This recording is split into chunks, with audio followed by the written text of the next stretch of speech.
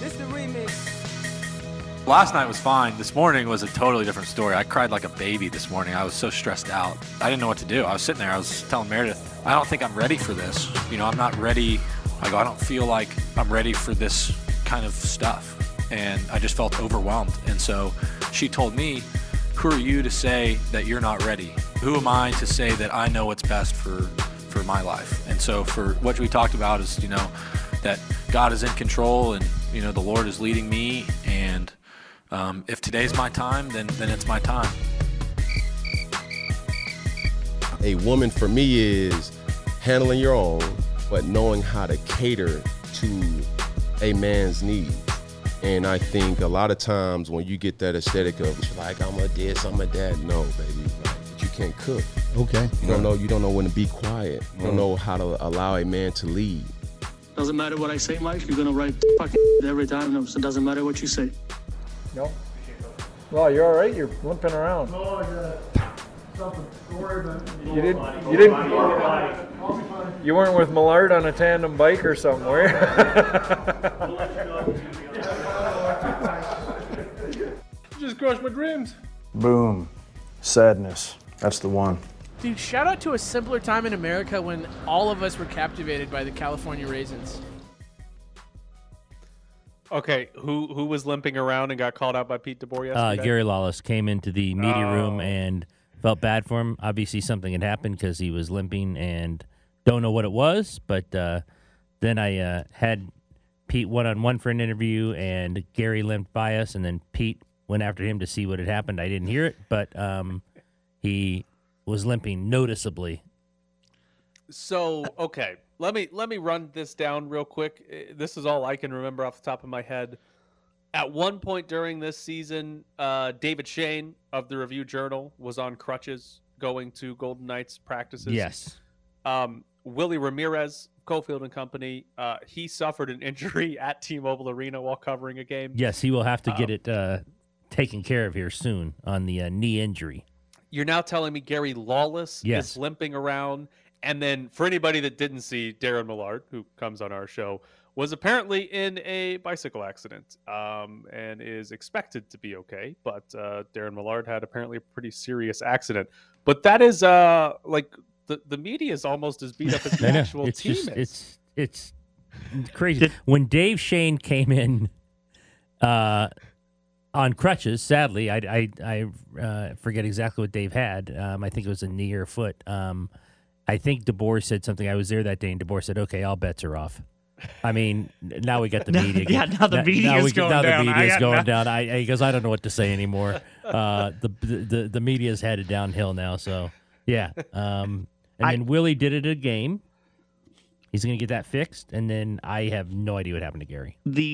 The best part about that was everyone in the room rushing to make the same lower body joke about Gary Lawless, but then DeBoer comes off the top rope with the tandem bicycle. Yes. That's like, dude, too soon.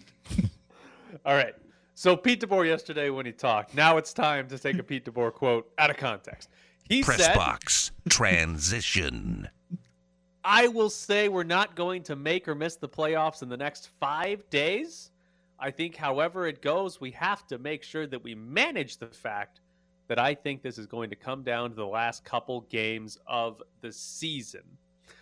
Does Pete DeBoer need more urgency, or is he fine to say, hey, we're not going to make or miss the playoffs in the next 5 days? I think he's fine because I think it's factual. I think everyone assumes that it's going to come down to the last week, maybe the last few days. So I don't think he wants to put it out there because if he puts it out there, it's like, oh, we're going to make or miss. What if they do lose all three in Canada? Then it's like, okay, Pete, you said it's over. What do you have to play for? Why are you playing for anything now? If they lose all three in Canada, the season is over. What if the Kings lose their next three? It's over. If they what lose if the all Kings three in lose Canada, their next three? Okay, so here's the key. Here's the important part right now. The Golden Knights and Kings are both going to play 3 games over the next 5 days. The LA Kings schedule to close out the year is incredibly easy. Yeah, we said that yesterday. It's very easy. Very easy. These next 3, this is the hardest 3-game stretch for the Kings over the next 5 days. They play Chicago, who's not any good, but they play Colorado, and they play Columbus. Right. The Columbus is not in a playoff spot, but they're kind of they're one of the first teams out. They're not going to make it, but they're borderline. And the sad part for the Golden Knights is Columbus is like one of the best teams that LA plays. The only team, so Colorado's the best team. Columbus is the third best team by points that LA plays the rest of the year. The second best team is Vancouver. The problem is that's the last game of the year for LA, and Vancouver's probably going to be out of playoff contention for the last game of the year. So sure, Vancouver has a good record, but they're not going to be playing for anything. So most likely, the LA Kings' hardest and second hardest games of the rest of the season are in this next 3-game stretch.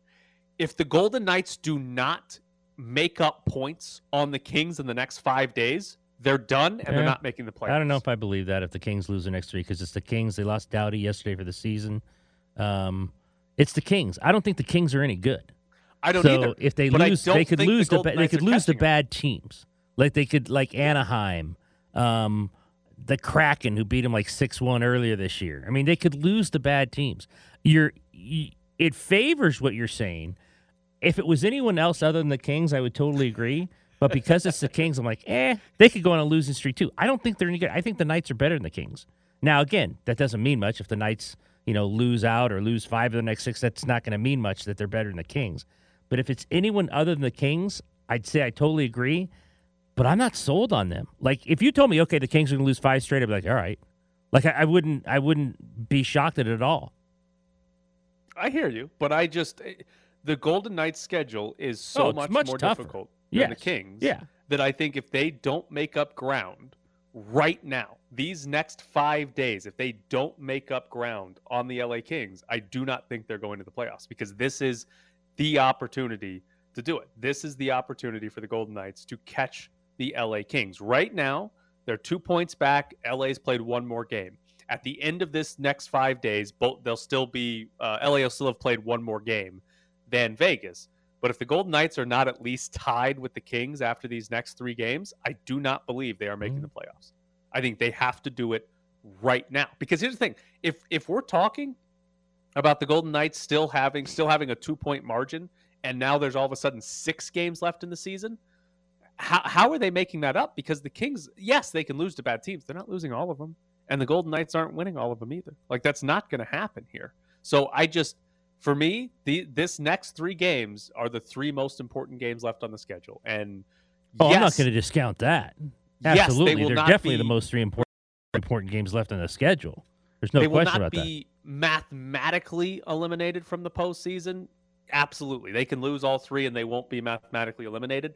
But if they lose all 3 of these, even if LA loses all 3, and saying in regulation, and I guess you could lose all 3 in overtime and you might be okay with that. But if they walk away with 0 points and LA walks away with 0 points, I think they're done.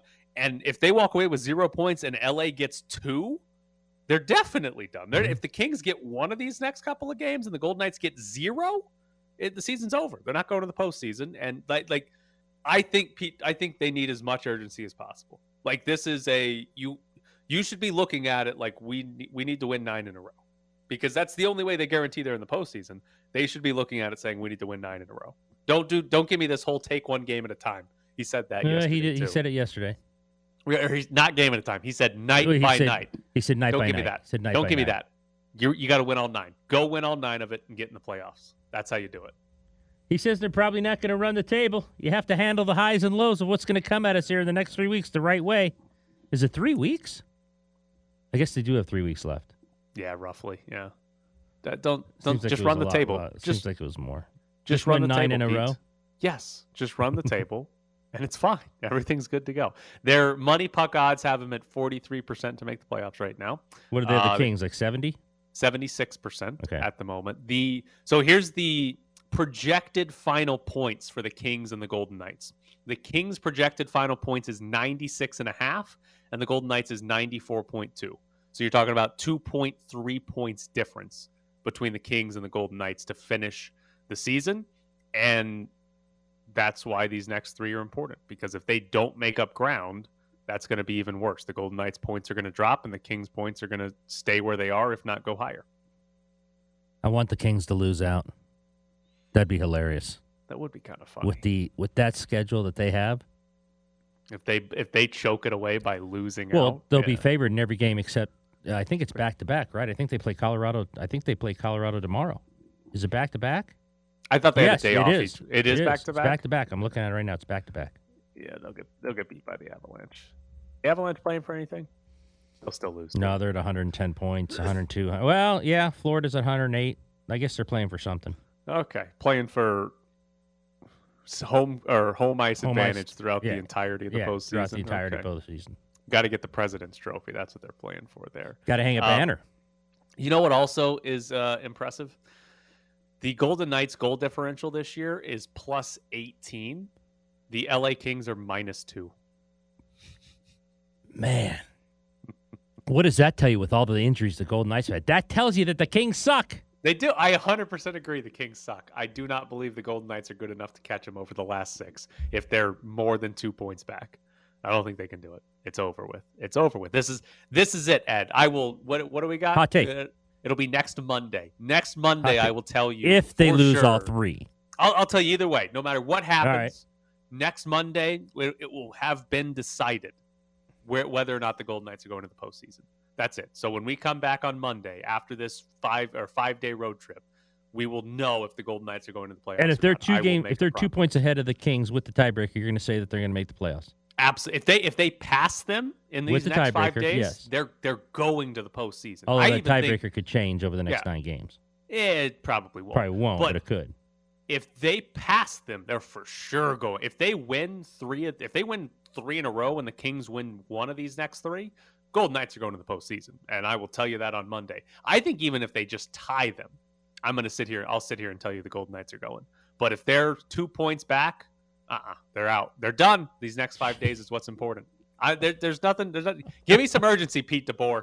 You control your own destiny. Don't give me this. We can't win out. Don't give me this night by night or the next 5 days aren't going to determine the season. Yes, it is. That's what's important. It cannot come back to get them. That's what's fun. All right, coming up next, it's Bischoff's Briefs. NBA Draft.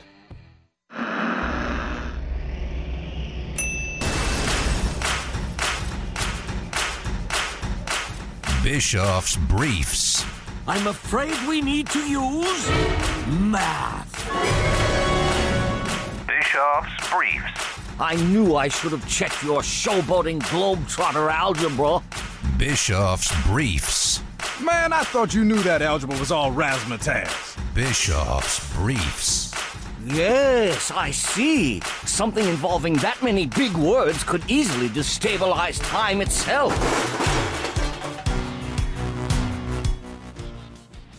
Today's Bischoff's Briefs is taking a look at the Raiders' offensive line. Eric Eager of Pro Football Focus put out a tweet, and it's based on Pro Football Focus grades, but it is the likelihood that a running play will be perfectly blocked by each team's offensive line. I'm looking at the list.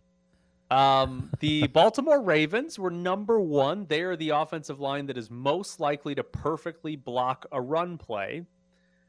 Coming in dead last, your Las Vegas Raiders. The least likely offensive line to perfectly block a run play is the Las Vegas Raiders. Now, one thing I do find interesting is the actual percentages associated with this.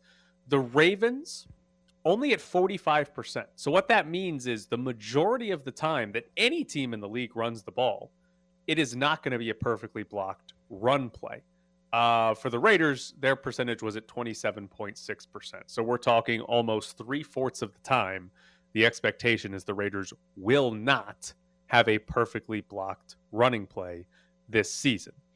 If you look at some of their players and just going by their Pro Football Focus run blocking grades, not their total grades, here's what you have. Last year, Brandon Parker ranked 69th.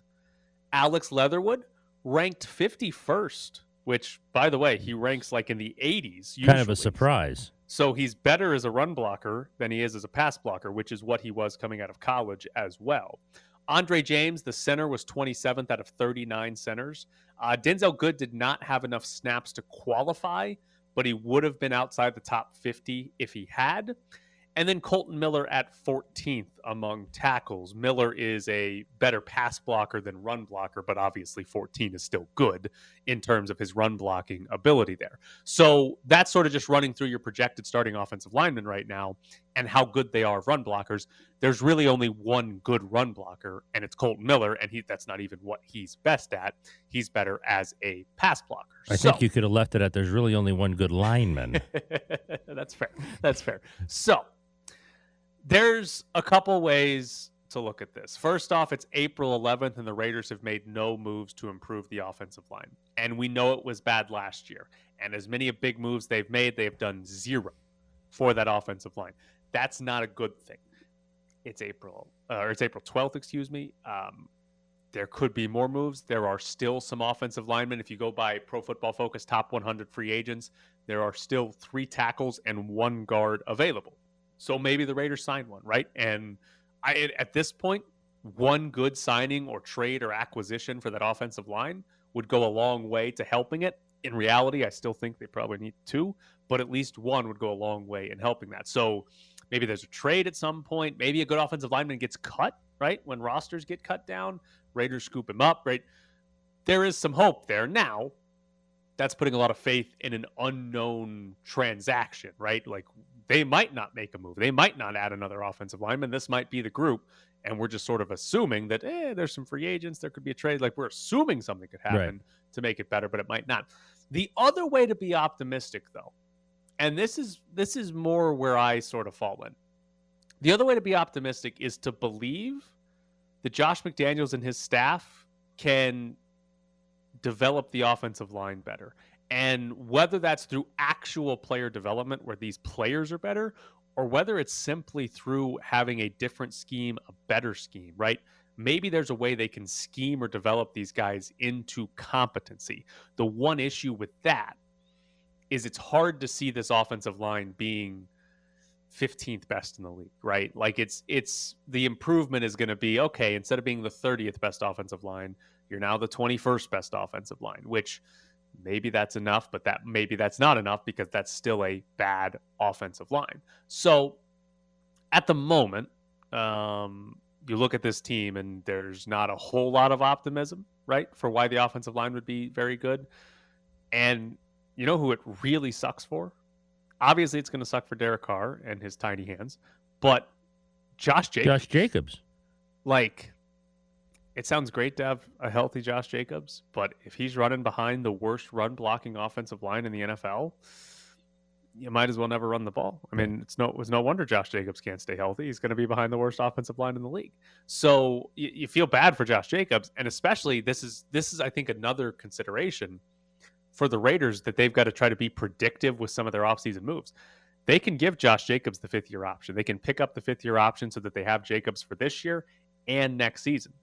But if you know you're going to have a bad run-blocking offensive line and you go into next season and you're not expecting Josh Jacobs to have a good year, you probably shouldn't pick up that option because Josh Jacobs is not going to be that expensive if he has a bad year this season, right? You could either re-sign him or you could just let him go and bring in somebody else. So there's a predictive nature to the offensive line that leads you to Josh Jacobs and could be bad news for Josh Jacobs. Seems like an admittance of failure.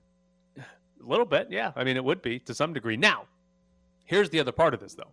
This is where I am probably the most optimistic about the Raiders despite their bad offensive line. The roster might be good enough in other places to overcome it. You're not going to have a perfect roster in the NFL. You're going to have a weak spot.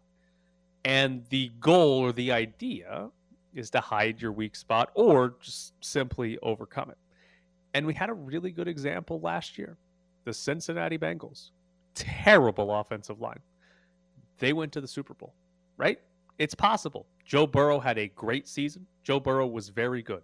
Jamar Chase was an awesome wide receiver. And the Bengals defense was solid. Wasn't even a great defense by any means, but it was a good defense last year. The Raiders have Derek Carr and Davante Adams. I don't think it's that crazy to think Derek Carr and Davante Adams can be similar to Joe Burrow and Jamar Chase. I don't think that's the most absurd projection for next season. And the defense, while I still don't expect it to be, I don't think we're talking about, the 8th best defense in football. I think it's not hard to envision. Yeah, they're the 16th, 17th best defense, and the offense is really good. So that's enough to be contenders. I think that is plausible for the Raiders. I don't know if it's likely, but I think that is a plausible outcome to chase, where have the quarterback, have the receiver, have the receivers, have multiple options there. That, yeah, the offensive line isn't very good. Yeah, there's going to be games where Derek Carr gets sacked 5 or 6 times. There's going to be games where Josh Jacobs has absolutely nowhere to run, has 17 carries for 31 yards. But if this receiving core and if Derek Carr are good enough, and put some on the coaching too, scheming it all, you can overcome that. I would put one asterisk on Cincinnati as the example. A lot went right for the Cincinnati Bengals last year that had nothing to do with them. The Ravens had the most man games lost maybe in NFL history due to injury, and that barely knocked the Ravens out of the AFC North title. Right? It's like the Bengals didn't run away with that. The Ravens were still in it with 3 weeks to go. So like the Raiders looking around, similar situation where there's good teams in the division, and even if things go right for the Raiders, they still might not win the division. You need some things to go wrong for other teams. And then also, when you look at the actual run to the Super Bowl, the Bengals got to play the Raiders and the Titans in their first 2 games of the postseason. That's about as easy of a first 2 games as you could have on a run to a Super Bowl.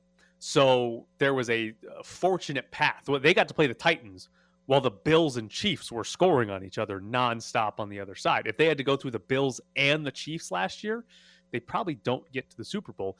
And despite all that, despite how good Burrow was, despite how good Jamar Chase was, despite the Ravens' injuries, despite the easy path, they still didn't even win the Super Bowl. They got there. Great season, right? It's not like it was a failure, but they still didn't accomplish the ultimate goal of winning the Super Bowl. So the Bengals is a good example to sort of look at and say, okay, you can possibly do the same thing if your offensive line isn't any good, but a lot of things went their way and they still didn't win the Super Bowl. So it becomes a harder path to look at and say, yeah, we'll just do what that team did and hope everybody on the Chiefs blows their Achilles in training camp like the Ravens did. Yeah, and I think of all that you said, the basic thing is that they need to add some people because like you said, Carr and Adams might be able to recreate that what the Bengals did, but it also might be asking a lot. Right. So they just need to get better. I'm surprised that many decent players are left on the board for offensive line. I don't know the names, but if you're saying a few guards and a few tackles that were ranked high by PFF, I'm surprised they're still out there. I don't know what they want money-wise, but it's April, and guys are reporting for conditioning practices, and the guys like that are still on the board. Yeah, you've got 3 tackles and 1 guard. Yeah, that's surprising, especially the tackles. Yeah, top 100. So I'm wondering how many NFL teams are looking around saying, you know what? Yeah, you're a solid tackle or you're a solid guard. We might draft somebody that might start there. And if we don't draft them, we'll circle back and come back to you and see if we want to sign you. It's like Riley Reif of Cincinnati is one of them. Darrell Williams of Buffalo is one. Eric Fisher from the Colts is another one. So it's not like dominant offensive linemen that are going to make a huge difference. Right. But for the Raiders, it probably would make a huge difference because it means Brandon Parker's not starting or Alex Leatherwood's not starting, guys that we have seen be bad offensive linemen in the NFL. All right, coming up next, Ryan Wallace joins the show. This isn't the Alex Ovechkin Power Hour. This is the VGK Update with Ryan Wallace. Follow him on Twitter at Ryan Hockey Guy. I'm out. Hello, Ryan. How are you today? Good. How you doing, buddy? I'm good. I'm very good today. All right. Important question for you. Mark Stone, does he play tonight? Yes or no? I mean, I think he does. Okay.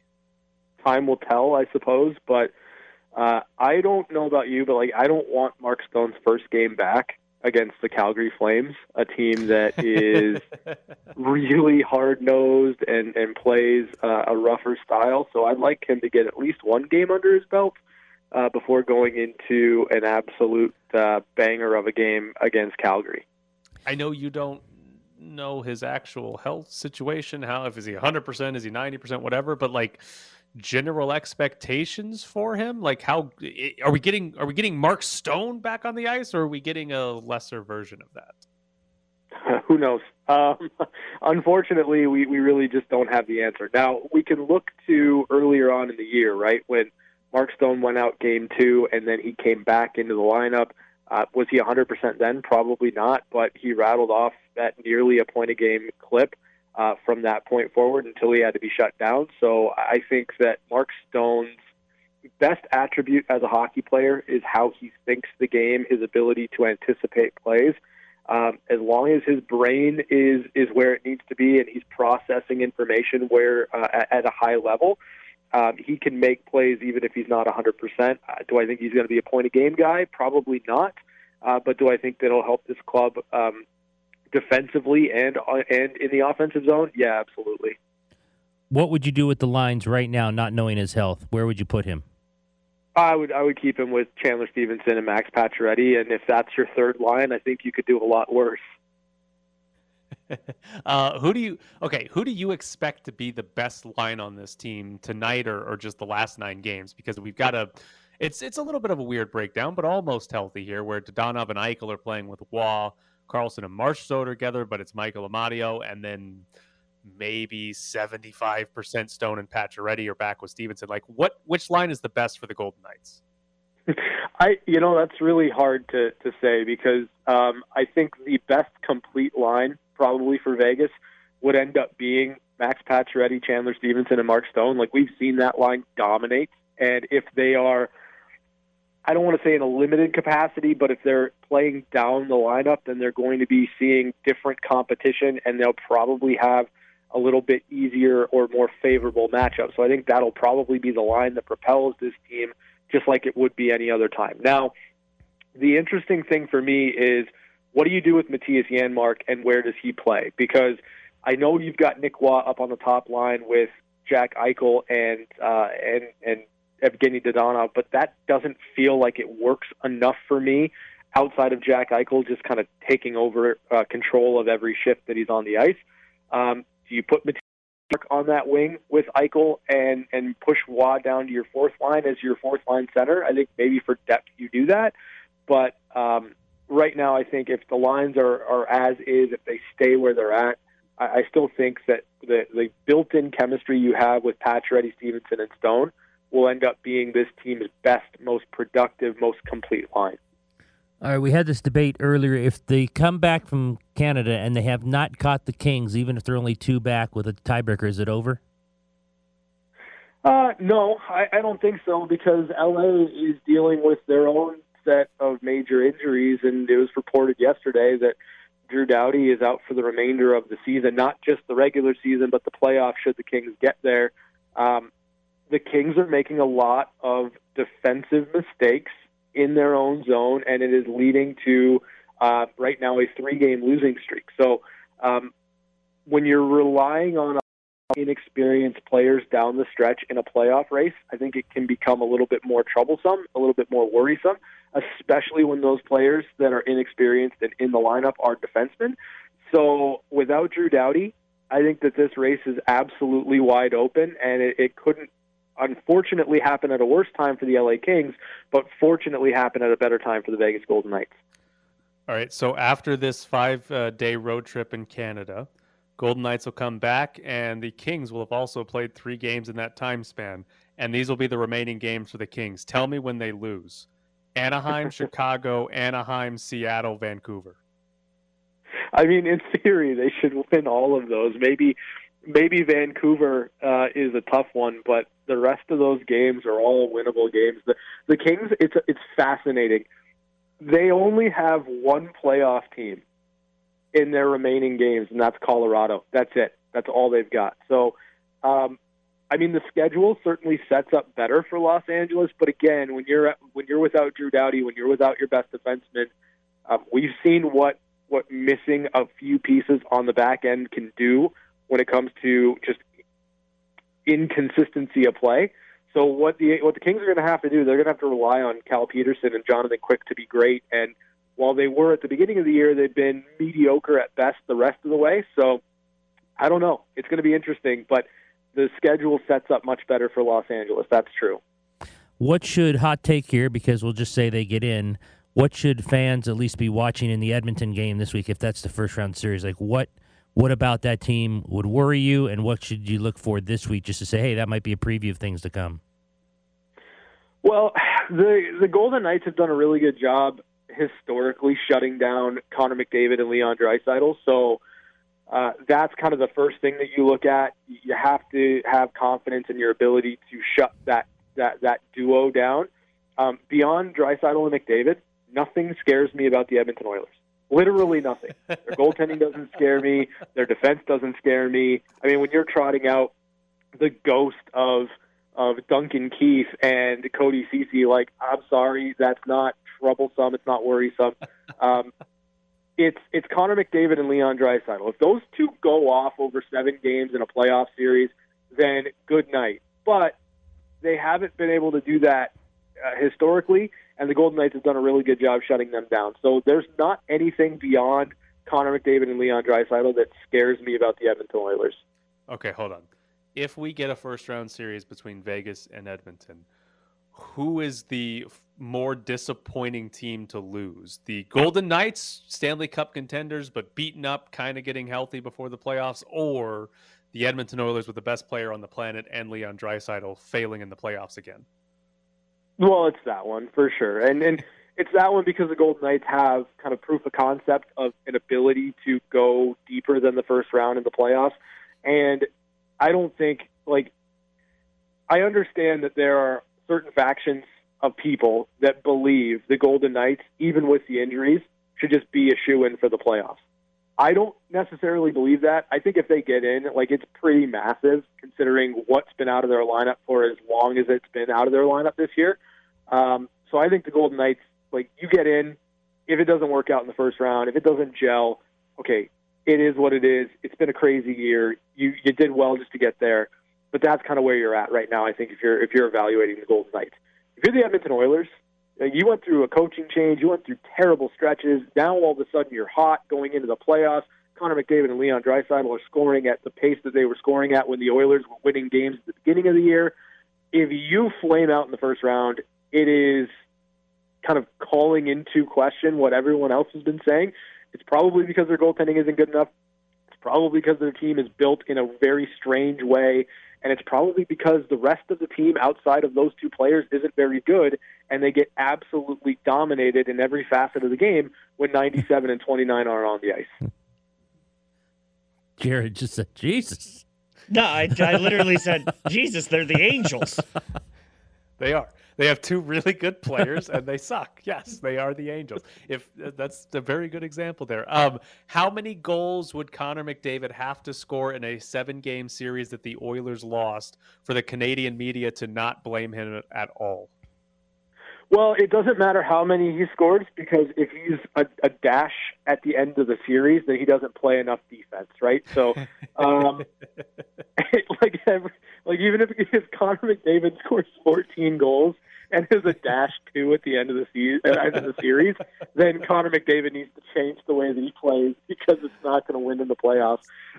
There's nothing that Connor McDavid can do or Leon Draisaitl can do if they lose that series to not catch the blame. Because the thing about Connor that I think is really interesting is, like, when you watch him play, if you watch any of his highlights, the dude's just miserable, right? Like, he never looks like he's having fun. He's the most exciting player on the planet, and he is a grump every single time a camera cuts to him. He's just miserable. So I think that body language, coupled with the fact that he doesn't really play defense, but you don't really want to ask the best offensive player in the league to play defense, will tend to lead to a lot of people to say, well, if Connor would just buy into a defensive system and use his speed that is better than anyone else in the league on back checks, then maybe, just maybe, the Edmonton Oilers would be able to overcome Mike Smith's terrible goaltending.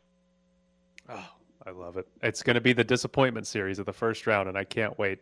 But too bad the Kings aren't going to lose to anybody that's terrible. All right, he's Ryan Wallace. Catch him on the VGK Insider Show. Also, pre-post and intermission shows for Golden Knights games over on Fox Sports Las Vegas. Ryan, as always, we appreciate it. Thanks, Ryan.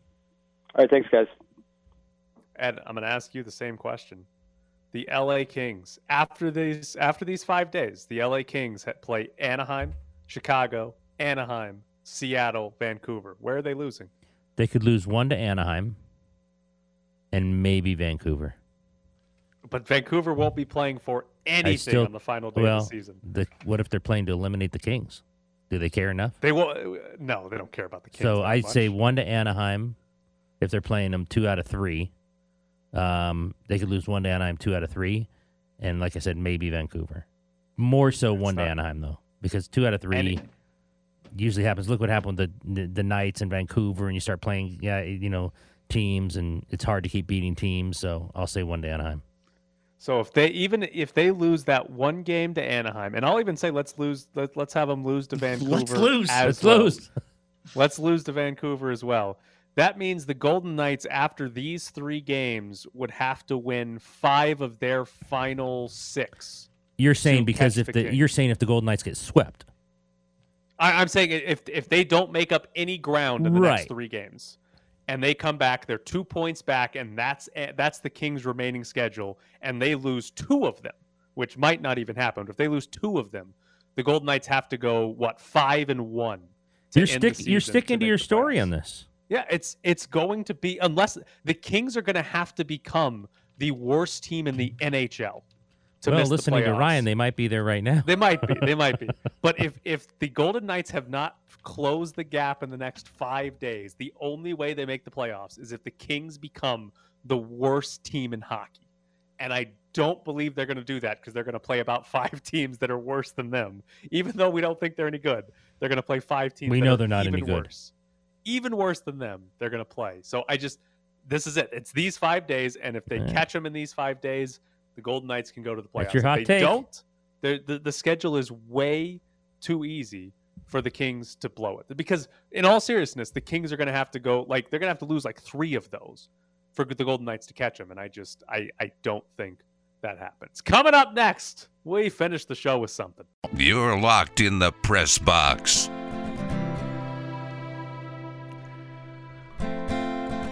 All right, Jared, help me out here if I've got this wrong. Damon and Q over on Unnecessary Roughness on Raider Nation Radio, they did a pickup basketball draft of everybody in the building.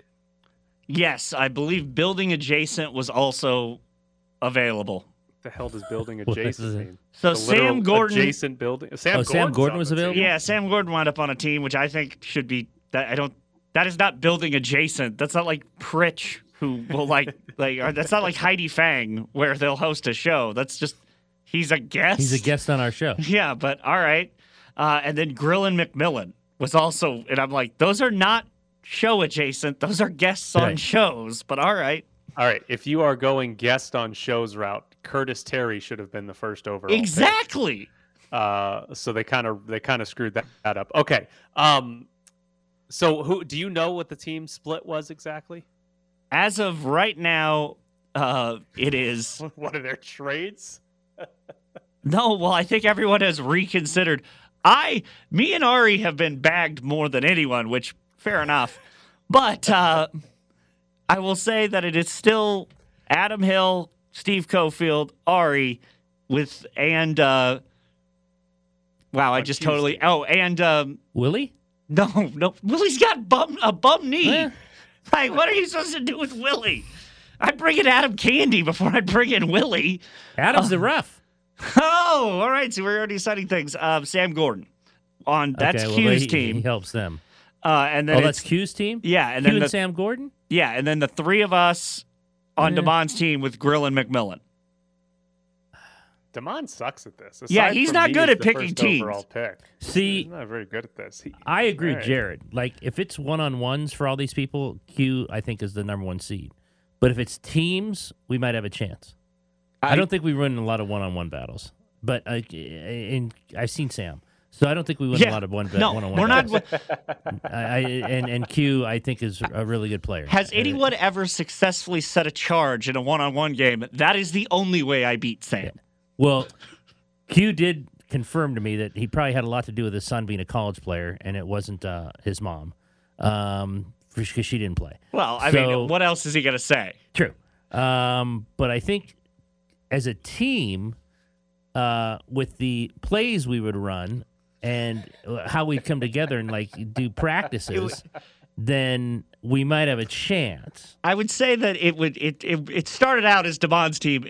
By about 10 minutes into the first, if there is a practice, we would quickly become, all right, so this is Tyler 1, Tyler 2, Tyler 3.